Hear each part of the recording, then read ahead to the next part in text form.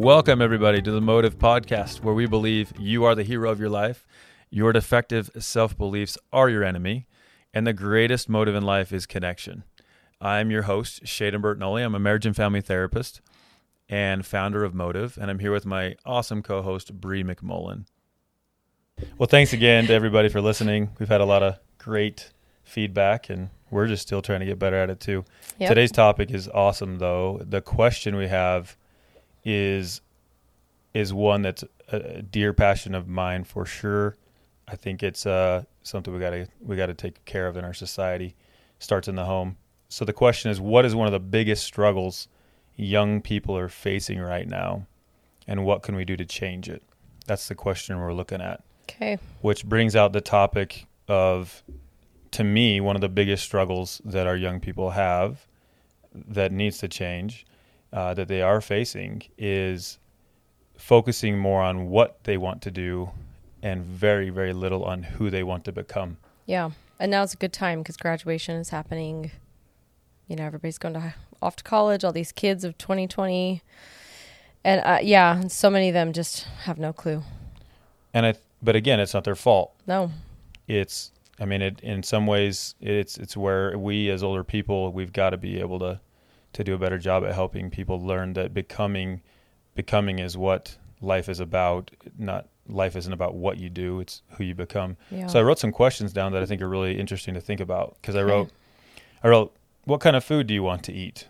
What kind of movie do you want to watch? What clothes do you want to wear? What vehicle do you want to buy? What vacation do you want to go on? And I just wrote some random questions because in a hopes to actually help people think about the answers to them, which are, there's actually one, in my opinion, which is, what kind of food do I want to eat? Kind of depends on who I am in that moment. What kind of movie do I want to watch? That depends on who I am. What clothes do I wear? Depends on who I am. What vehicle do I buy? Again, depends on who I am. Yeah. Could you answer those in other ways too? Like, I want a truck because it's more practical for this. Yeah. But at its core, really, it's who I am is what dictates those decisions. So then we go into these other questions of, well, what do you want to do with your life? Which is what all of these young people are getting asked all the time. Oh, yeah. They push it in high school. What do you want to do with your life? What do you want to major in? What do you want to do for a job? What do you want to do after high school? It's always the key word in there is do, instead of, well, the answer to that is also, well, it depends on who I want to become. That means everything. Yeah. So this is a topic that we have at my house a lot lately, because I have a junior going on senior high school student, and she feels a tremendous amount of pressure at school and from peers, you know, that her friends have their life laid out for them, that they want to go on to be a doctor, they want to do this, and that she honestly has no clue what to do post high school. You know, and so that stresses her out. And it's something we talk about a lot, that I keep reminding her, you know, your friends will change that probably 100 times. But, you know, it's more about the kind of person you're eventually going to become.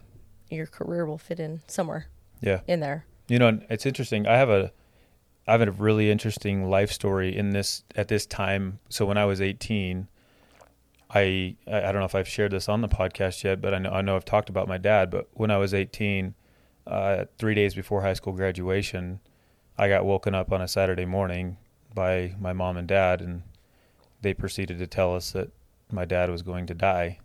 Really? Yep. And is that when you found out he had his diagnosis? Yeah, my entire senior year, he was trying to figure out what was going on for him. And they ruled out MS and ruled out all these other things. And basically the way Lou Gehrig's disease works, and I'm no neurologist or whatever, but it's kind of, you find out someone has Lou Gehrig's disease much more because of what they don't have. And it's kind of that last case option that anybody wants to bring up.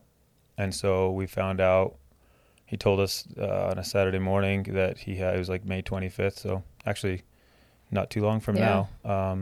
And you were a senior graduating? Yeah.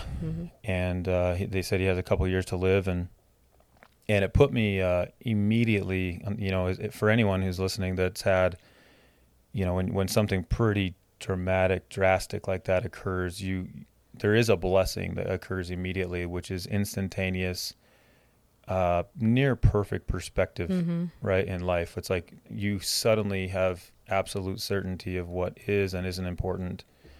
And so for me, baseball was a big deal for me. I had a girlfriend at the time. She was important to me. And there were a lot of other things in my life that were important. And immediately it was just no. Yeah. And what happened was I was forced to focus on principles that kept me in peace, such as connection and honesty. I had to really become honest with my dad about how hard this was, and it wasn't. My life was not about what I was going to do next very much. Yeah. Even though I'm a member of the Church of Jesus Christ of Latter-day Saints, and it's very common for us to serve missions, and that was on my mind. But it was much more about who I needed to be right now.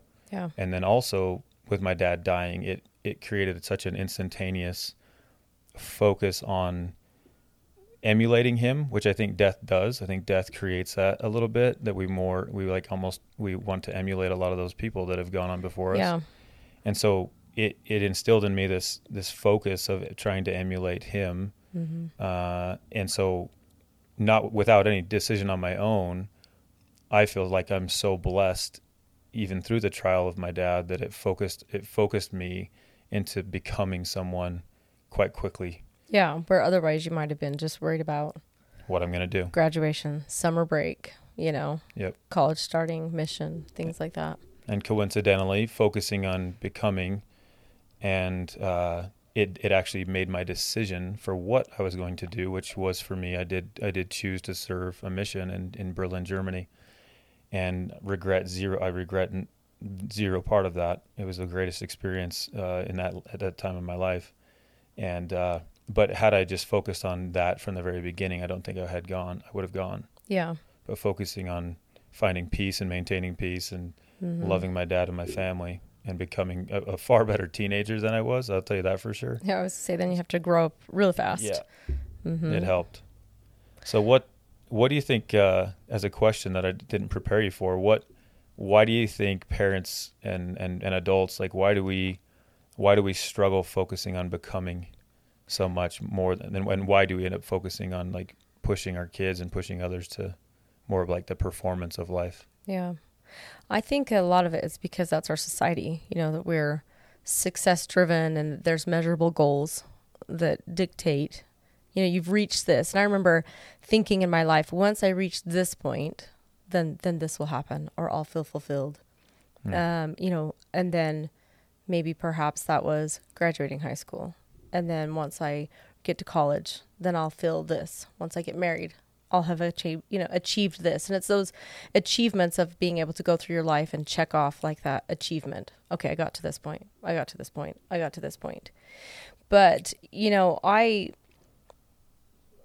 like you, had a point where I was in college and my parent wasn't dying. But yeah, something similar, that all of a sudden I was forced to really look at, well, who am I? Because the what went away, and so all of a sudden it was, well, what's left of me?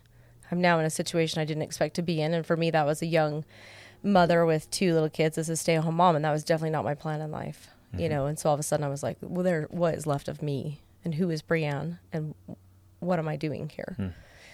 So for me, with my kids, and this is something that I have to remind myself of a lot, especially with my daughter, who's getting to that point, to really step back and not be so focused on, how are your grades? Are you going to get a scholarship? What are you going to do? What college are you going to go to?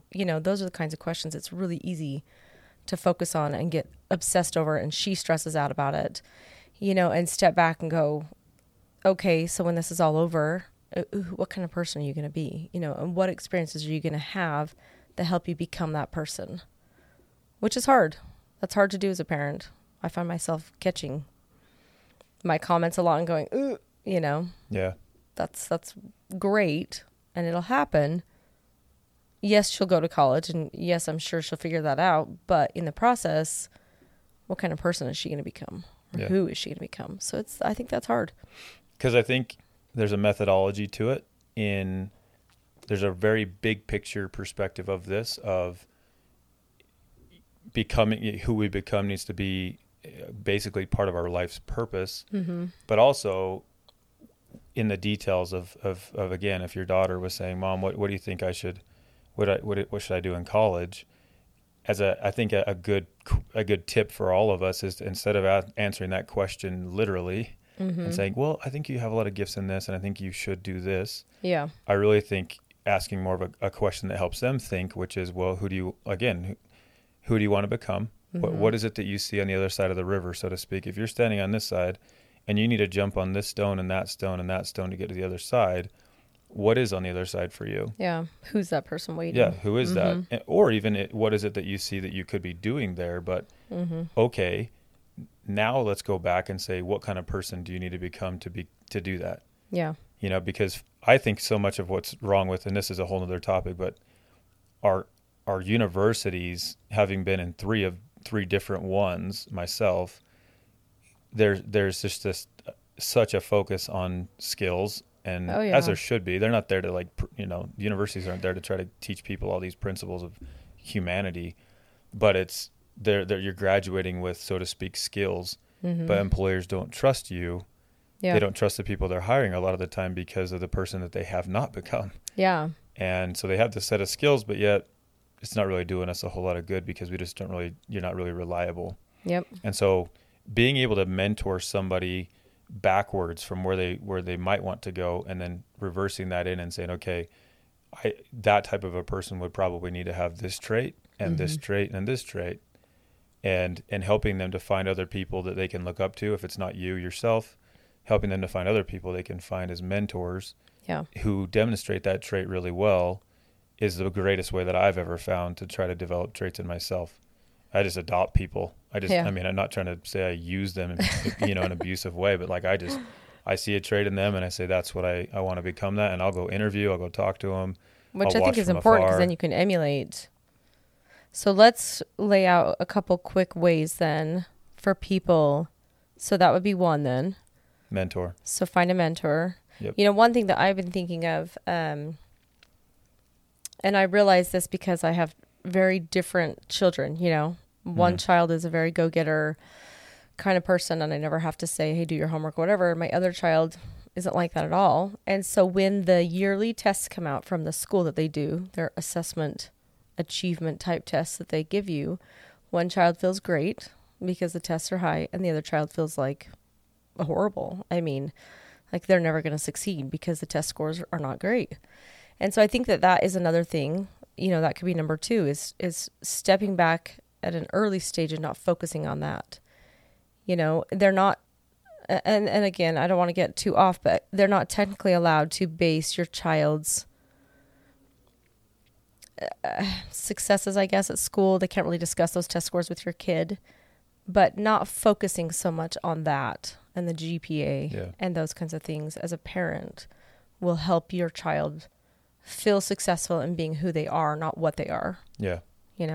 Yeah, I have a good friend of mine has his own company, and it's the amount of employees they have. I mean, it's a little bit under 30 or so or something like that, and I've gotten to know many of them, and it's neat to see that there are many people employed there who are just top notch, what you'd call like employees. Like they execute their job very well, good relationship skills, good communication skills, good problem solving skills. I mean, they don't have a college degree. Yeah. And that's one thing I really am proud of my friend for, of that, looking far beyond just this certificate, if you will, this piece of paper, and focusing on the principles that are in that person, that he wants as a culture in his company. Yeah. When it comes from the work side. And so again, like you said, I think focusing early on what principles need to be taught early on in the home. Yeah. I teach this a lot in the parenting sessions I have, and that parenting and holding kids accountable to the behaviors that they do or don't do is one way of parenting. And another way of parenting is to hold them accountable to the principles they didn't execute. Mm-hmm. So it's one thing for my kid to not do his homework, and I can get on him for that, or I can get on him or I could, get on his case a little bit for being lazy, if you will, for not executing and not working hard, and focusing more on that principle that this is what's going on in our family. Mm-hmm. You know, I had an interesting experience with that the other day with my boys, because they weren't listening to their mom, and I taught them this really quick lesson of, you can, I said, when we learn, we have two ways of learning. We can learn through wisdom. In other words, I use the word smart. We can learn by being smart, or we can learn through pain. Mm-hmm. Either way, we will learn. And so I said, so if mom asks you to do something, you boys have a choice. Yeah. You can learn through being smart, or you can learn through pain, and it's your choice. And it was neat because instead of telling them exactly what to do, for a week now, when Shelly or myself says something that they need to do, and they have hesitation, I can just say, listen, you can choose pain, or you can choose consequences. Mm-hmm. Or you can choose smart. Mm-hmm. And for those listening, don't think when I say pain, I don't mean like absolute whipping his children. Whipping, but in the South, give them a whooping. But at the same time, pain as in there will be a consequence you chose. It can be painful, which might mean for them, at a young age, sitting in their room by themselves and not participating. Mm-hmm. Yeah. Yep. So it's been neat because it just gives them a time to think, and I've had a lot better success with them, if you will, to say, oh yeah, they kind of have an oh yeah moment, like, oh yeah, I want to be smart about that. Yeah. And they go to the dishwasher and they go to what they're supposed to do. So is there anything else that is there a number 3? I guess, or for college, it's such a cliche. Kids, it's definitely a cliche answer. It's not so practical as sometimes we like to be, but for those listening, first off, I want you to take an assessment of who you want to become from now until, maybe think a couple years from now. Like, who do you want to become in a couple years? And do you have somebody in your life that can emulate that a little bit, that you could look up to, and somebody you could reach out to? Mm-hmm. And then for your children, who you are a natural mentor to, whether you want to or not, are you being someone they actually can look up to? Yeah. So flip it. Yeah, flip Mm-hmm. it. I had a session a while back with a young man who is just so impressive to me, who's had a really rough go. He went to a high school that was largely just homogenous. There was very little diversity at all. And he just really never felt like he belonged anywhere. And he struggled. And his whole paradigm of the LDS church and his the religion he was living, and also then going to the school, was life is about a checklist. That's all. It's life is a checklist. You just do, check it off. And I had a session the other day where I asked him, I said, who do you want to become? Yeah. Instead of what you want to do, because he graduated, and I said, who do you want to become? And he literally said, what do you mean? Which I think most of them would say that, though. Yeah, and I said, no, think about it. Who do you want to become?